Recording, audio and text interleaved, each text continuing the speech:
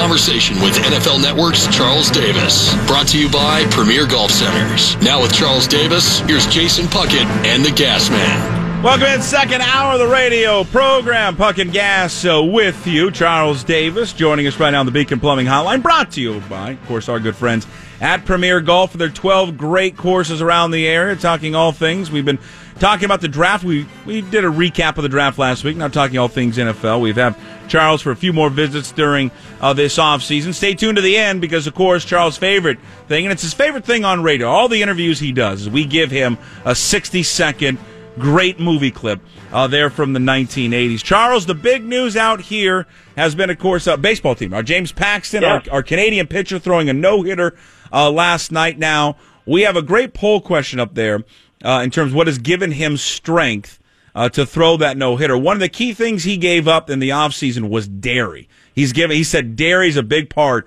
of why I've been a better pitcher this year. Charles, what are you willing to give up to become an even better broadcaster? To make yourself better, Charles. Yeah, what are you going to give up? Make myself better? Yeah. Wow. I'm trying to think of the things that you know what he's going to say? Be having that I'm having. You know what you should say, Charles? You should say this show. I'm going to give up this show to make myself better. What are you talking about? I have a blast on this show, in case you can't tell. And it's not. And just for the record, it's not just the '80s movies part, but the idea that you guys thought about doing the '80s movies part is absolutely awesome. So I love that part. I would be willing to give up sweets, ice cream, all that stuff. My biggest problem is I've got a sweet tooth. Yeah, that's that tough. Will not stop. Yeah. And I'm telling you, it's slide into an airplane seat right now. Not good for me. Yeah, that's when you lose a little weight. When you lose a little weight, that's the best feeling in the world. Is when you get on an airplane and go, I could actually fit into this seat right now and not be have a seatbelt's not all the way pulled out. I don't have a fatalanche going over the rest into the middle seat. Fatalanche. That was funny about you bringing that up. I have a friend at one of the places I work out. She is a flight attendant.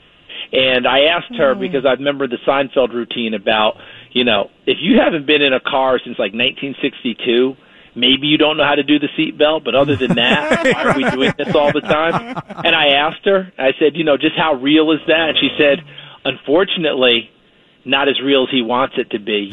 She said, every flight I have people who don't know how to do the seatbelt on a flight. So it just threw me, because I thought, that's pretty common stuff, right? Why do we have to go through this spiel all the time?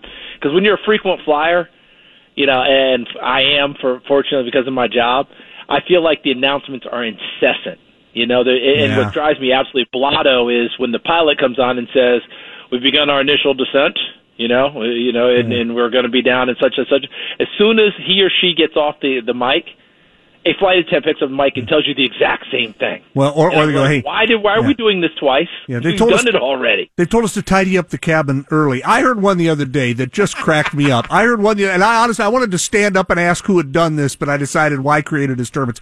They get on the flight attendant gets on the thing. We're about 30 minutes from landing, and goes, "Ladies and gentlemen, so many of you have asked us about our American Airlines credit card program that we're going to tell you a few things." I'm like, no, we haven't. Now, wait a minute. Which one of you idiots asked a question about the credit card program? And they're walking around. Come on. They're like the guys outside of Vegas on the strip, with the porn slappers. Come on, who wants a credit card? Yeah. I can tell you right now, the answer to your question is no one asked. Right. That's a lock. And I did ask my flight attendant friend, I said, so when you have to do that, she said, no one wants to do it. Yeah. She said, we know. We know. It's part of the job. We have to do it. But she said, have you noticed how fast most of us move up and down the aisle? Sure. Yeah. We've gotten to the point now where they hold them out, fanned out like it's a stack of playing cards. Mm-hmm. And they just walk down the aisle, and most of them don't even say. They just kind of look at you and like, I know you're going to say no. I know you're going to say no. I know you're going to say no. Right. I've yet to see anyone go, hey, I want one. I've not seen that yet. I'm still waiting. Charles Davis joining us on the Beacon Plumbing Hotline, brought to you by our great friends at Premier Golf, NFL Network on Fox Sports. The big news here, other than James Paxton throwing his no-hitter last night, Cliff Averill announcing that he failed his physical, and the Seahawks designated him to fail that physical. He's no longer part of the team. He is joining this show. I don't know if you know that, Charles. He's joining us. I did read that. Yeah, from 10 to 1. Congratulations. Yeah, he starts in July. So hopefully, when you join us again, see, I'm putting you on the spot. When you join us again in the fall for a weekly visit, I'm looking forward to it. There you go. You get a chance to actually talk to a professional in Cliff Averill. What? When you think about Cliff Averill's impact on this football team, what first comes to mind? I think that one more Super Bowl would have been won if he doesn't get hurt against New England. That's an interesting point to think about. We don't, we obviously have a few other things about that game we tend to talk about up here. Yeah, but that's a great point. But you guys remember what was happening at that point. He and Michael Bennett were wreaking havoc inside. I mean, absolute havoc. Brady couldn't step up. He was struggling. The lead had grown, to what it looked like a controllable lead because of the defense, even though it's Brady. But he gets hurt, and that changed the dynamics of the pass rush, and Brady all of a sudden had that extra flick of time that he needed. And when he gets that, we all know the outcome of what he's going to do. We can say whatever we want. We can make all the jokes about Tom Brady. I know he's catching a rash of them right now for the outfit to the Met Gala the other day. I realize all that. We can say whatever we want. Bottom line is, no one wants to play against him. Okay, he is one of the best that's ever done it, and that'll be inarguable for the rest of the time we actually play this great game. That's who he is. But when Cliff Averill got hurt, that pass rush changed. That gave them an opportunity, and they seized it and won it. Yes, there are plenty of other things to talk about, but that's the first thing I think about, because I don't think Cliff will ever get his absolute due as a player and how impactful he was on the game. Because, remember, the Seattle defense was such a collective. We can talk about all the great players, but you think Seattle defense, and you start listing a bunch of guys, so no one gets that full where this person stands out. That's what happened with Cliff Averill. And people also may forget, he was an absolute professional in his time in Detroit. He was on part of that horrendous run there that they had and still put up a nice season, still played it all the way out. That's what I'll remember about Cliff Averill. It's a great point about the Super Bowl, too, and I was just looking this up. It was the third quarter when he gets knocked out. Yeah. And then what happens in the fourth quarter? Brady has the greatest fourth quarter in Super Bowl history until he had the game against Atlanta 2 years later. But that's the other thing about Averill is until he got hurt last year, and boy, it's such a rugged, tough game. Yeah. To have 9 seasons where he played, he was 16, 16, 16, 15, 16. He played all the time. He was durable as could be. And think about that Detroit year where they went 0-16. Yeah. I don't have it in front of me, but I'm willing to bet Cliff played 16. Mm-hmm. I think he did. And if you think about it too, no one will ever. I will never be one on record talking about guys not wanting to play, guys not being tough, because anyone who steps out on that field is tough. I don't care who you are. But in an 0-16 season, if guys do get hurt, they don't tend to rush back. Okay, there tends to be a little bit extra time before you get back on the field because your incentive isn't there, right? You're not going to the playoffs, right? What difference is it going to make? I'm not saying, again, that guys are just flaking out, but it's also the type of year, usually 0-16 teams have a ton of injuries as well. It just kind of happens that way. The better teams don't have them. Some of it's luck, but some of it's that great dynamic that's going on, and guys that may be out for 2 weeks might only be out for one for whatever reason. It just kind of kicked in that way. Cliff Averill played it all the way out. Think about this. Think about that as a professional. Yeah, and then think about this. That 0-16 season was his rookie season. He played 15 games. Tough way to break into the league, but look what he made of himself after that. And we always talk about getting guys from other squads, like when you're putting together your rebuild, okay, whatever organization it is. They love to get those veteran guys or even the young guys who have a history of winning, all right? You often hear that from programs. Like Atlanta at one point was touting how many captains that they had of their college programs on their team. Other teams say, well, look at the winning records of guys and the programs that they came from. They love to have that in the locker room. Well, you're coming from a program that was 0-16, that's not a big selling point for you. But he was able to transcend that and not bring that negativity with him and be part of something that was truly great, and that's what it was in Seattle. I know people talk about, we can argue all day long about dynasty, not dynasty.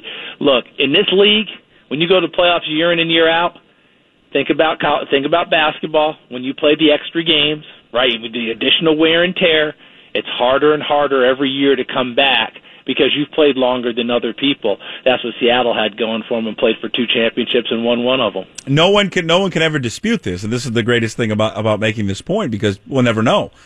I don't think they win a Super Bowl if they don't sign Cliff Averill and Michael Bennett. I just don't think it ever happens. Yeah. They had a great defense already before. What they were lacking, though, was 2 guys. People got to remember this. They didn't even start the year they won the Super Bowl. They came off the bench. They played a ton.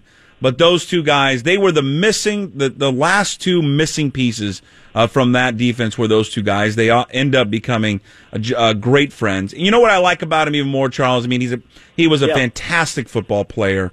He's a great teammate. I think it's the stuff he does off the field. We don't talk enough about players in sports, what they do off the field. We focus too much on the negative, and he is really giving back to the community. And he's not just putting his name on something. Like, he really is involved in everything. Yeah, he's one of my favorite shows is Billions. I don't know if you guys watch that. Yeah, I'm addicted to it. Love it. With Axe, right? Yeah. You remember a couple seasons ago, Axe was buying, he's trying to buy his name onto different places. Remember what he was donating to have his name on this and take someone's name off of it? Correct. It's a great point you just made about Cliff. He's not putting his name on something with a check. He's putting his check and good works to use, not just in the community there in Seattle, obviously in Haiti, building homes for people, go on and on. When I see stories like that and I realize they don't get the publicity that they should, we always end up back with a negative story, and it plays longer, and I feel lesser about myself if I'm a part of that I should be more on the side of, no, we're not talking about that knucklehead over there. Let's talk about what Cliff Averill did in Haiti. Let's talk about what Cliff Averill did in Seattle. There's got to be more of that, and I know it sounds moralistic, and I think all of us are nodding. Like, if you're driving somewhere now, yeah, you're exactly right. Yet as soon as the negative story breaks out, we gravitate towards it. It's just kind of who we are. It's almost like a car wreck. You say, don't look, I'm watching, and that's why we rubberneck and slow down and jam up the highway. It's just kind of a human nature thing, and I point at myself first before I point at anyone else. And speaking of that, I'm getting word that they're actually going to change the name of the Space Needle to the Cliff Averill Needle, so maybe we're starting to see now the real side of this guy, and oh my God, it's terrible. It's I certainly hope so. That would be a terrific thing, and I hope he didn't have to pay what Axe had to pay for that building to get his name on it. That's so funny. That's such a great reference. I just love the fact that, I mean, you know what you are? You're perfect. You really are perfect. You love 80s movies, you love football, you love golf, and now you love Billions. I could spend the rest of the segment talking about Billions with you, but I would probably be the only ones interested. Well, I've got to get to Seattle and come hang with you guys. For sure. We can hang on and off air because it sounds like we all have a lot in common. So, given the fact that they fired me to bring Averill in, I got lots of free time. I'm going to have all the time in the world, Charles. We can go over to the Cliff Averill Needle, and I'll buy you a cocktail. Well, if Cliff's the guy we say he is, he's going to have you back frequently. So. I'm so happy for him, and it's a cool thing for this station to get a guy who I'm going to assume Mondays at 10 a.m. is going to be a huge time for people to listen, because if there's a guy who's going to be better positioned to talk about what happened on Sunday than Cliff Averill, I don't know who it would be. I'm just glad that he's coming to hang with you guys and that he didn't target my job, because then I'd be hanging with you. Yeah, so that's true. That'd be that. Okay, before we play our movie clip, I mean, we got to talk about it. I mean, what was he wearing? I mean, my God, Brady. I mean, what was that? Have you ever seen? He was wearing what Giselle told him to wear. Well, okay, you've seen the movie Hunger Games, right? Oh God, yeah. Yeah, he looked like Stanley Tucci. I mean, it was unbelievable what he looked like. I mean, the jokes were. I will say this. Twitter we know can be a mean place. Right? we know that. Twitter can also be a place where if you're not the butt of the joke, it can be. I mean, some people's creativity with stuff hilarious. Absolutely blew me away. And again, I'm trying not to be hypocritical about it, because it's no fun when you turn on Twitter and people are just destroying you, and you're just like, well, kill someone else so I can laugh at them. I don't want to be that. But I will say, when I saw Tom's outfit, I was like, wow, that's a gutsy call right there. Mm-hmm. I mean, and here's the thing: Tom Brady's sitting somewhere in this world. Not giving a single F what we think. Counting his money. What did you say, Charles? I'm sorry. Should he? I couldn't hear you over all the $100 bills I'm counting. Yeah. And by the way, did you see his bride's outfit? Yeah. He's like, doesn't matter what I'm wearing. Do you see her? Right. I win. Yeah. By the way, bye guys, I win. Yeah. See ya. And he does. So more power to him.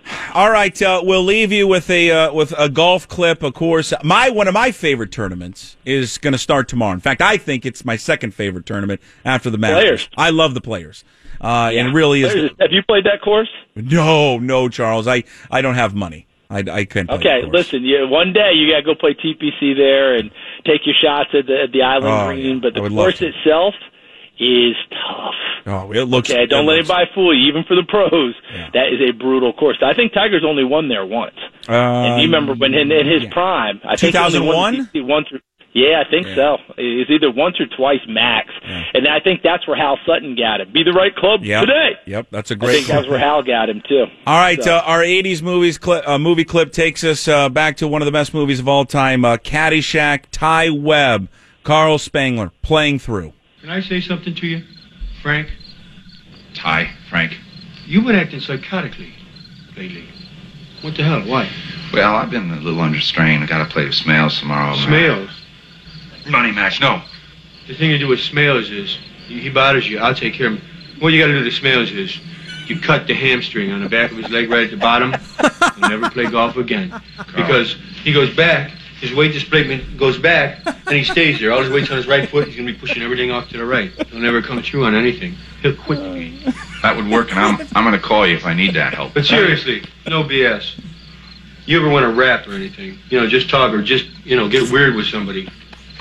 Buddies for life, I think. I'll drop by. You drop by my place anytime. Good. What's your address over there? You're on Briar, right? Briar, 2. You got a pool over there? We have a pond in the back. We have a pool and a pond. A pond would be good for you.